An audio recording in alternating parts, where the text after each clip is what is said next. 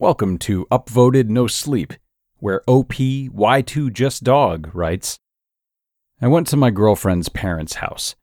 I stumbled upon their laughing room. After finishing a 3-year stint in prison, my goal was to regain stability in my life.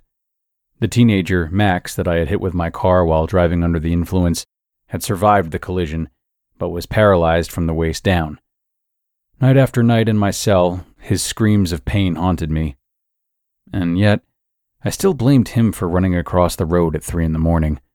I refused to own up to my idiotic mistake.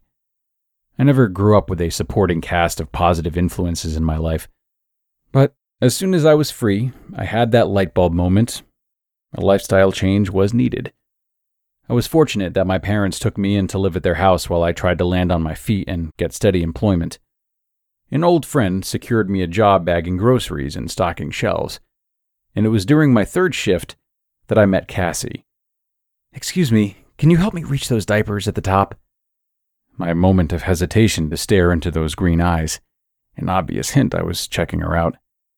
You're tall and strong, and I'm me, she chuckled. Sure thing, no problem. I reached for the size 3 swaddlers and put them on the bottom of her cart. She saw the disappointment in my face, thinking that she had already had a family and kids at home. Oh, no, they're not for me. I don't have any kids. They're for my parents, she said to ease my mind. Oh, these are for babies. I think other stores sell them for adults, though, if that's what you're looking for. Not that it's any of my business. She smirked. I'm Cassie. She looked at my name tag. Thanks for your help, Luke. Would you be interested in grabbing coffee sometime? A woman asking me out on a date after handing her a box of diapers? This was not something I had on my bingo card. Sure, I'd like that. Cassie gave me her phone number, and a day later we met at the local coffee shop. Her interest in me baffled me. The only reason I could think of was that I looked like a tough guy, muscular and tattoos all over my body, including my neck. But I'll be honest with you, Cassie had such a warm and playful demeanor that I couldn't resist falling for her immediately. Within 3 weeks of dating, she was eager to invite me over to meet her parents. She hadn't stepped foot in my parents' house. All of our dates had been out in public, so I was a bit nervous and anxious when I stepped foot onto their front porch. My face went pale when Jonathan Miller opened the door. Cassie's dad was one of the correctional officers from my building. What were the odds? Just my luck, I muttered under my breath.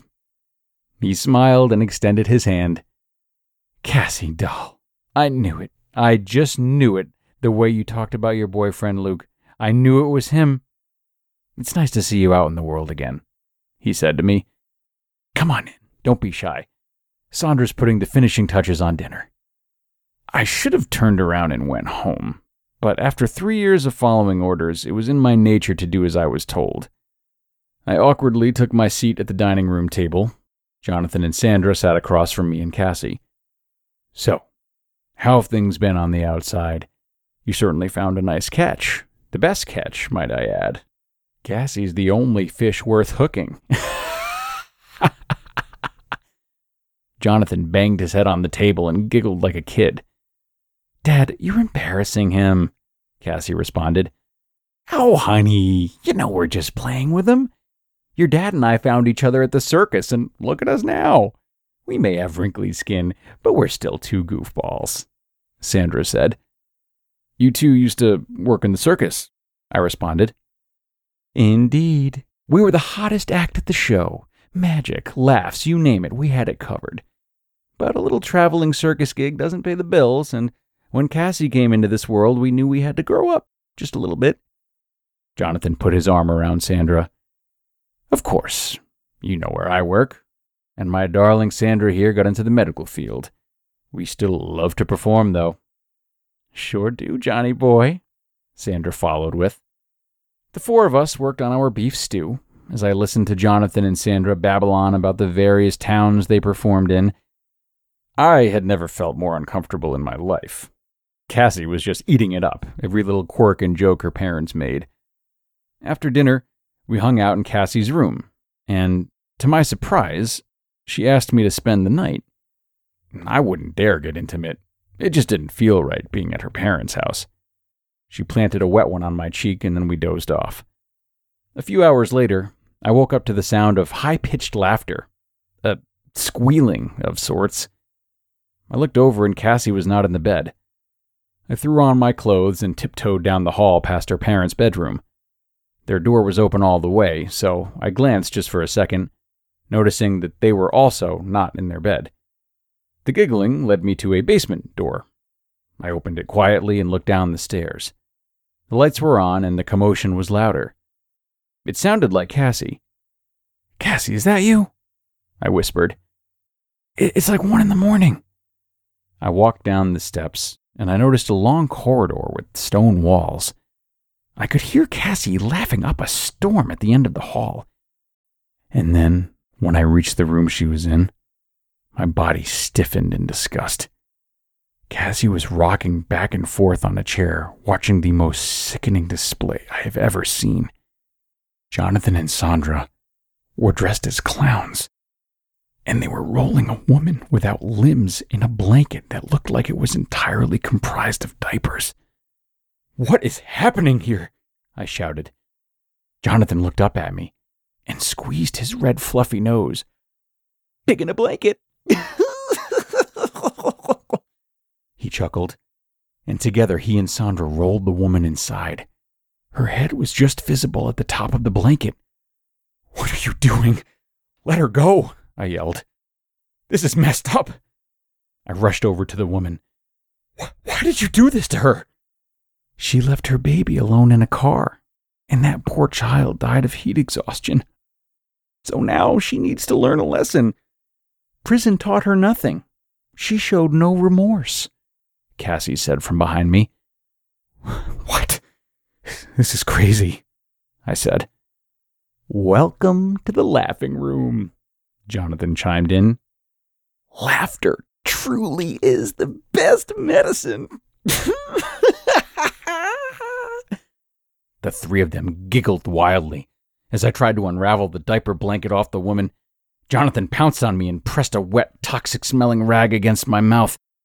I passed out seconds later. I woke up on an operating room table, covered with a white, bloody sheet. I dozed off shortly after coming to. When I regained consciousness again, I looked down at my body and screamed. My right leg had been severed, and it was attached to the bottom part of my left foot. No, this can't be real," I cried out. Jonathan and Sandra walked in, still fully dressed as clowns, and began to sprinkle cornmeal and flour on me. "Luke, welcome back, you little corn dog," Jonathan said. Vomit ejected from my mouth and drizzled down my neck. "You remember that night you hit Max?" "Of course you do." "The police report mentioned you had dropped a corn dog in your lap, causing the accident when you took your eyes off the road.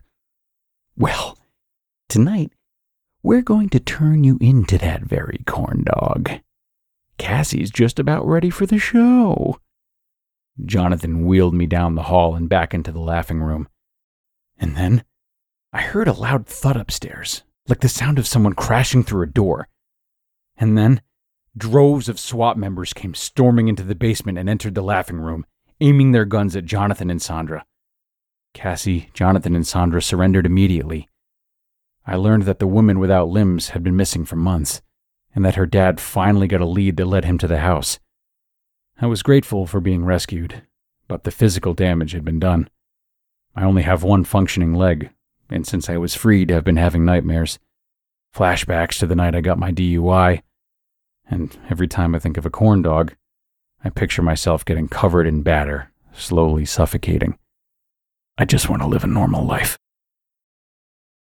And that was an upvoted no-sleep story by OP Y2justdog. Sweet dreams.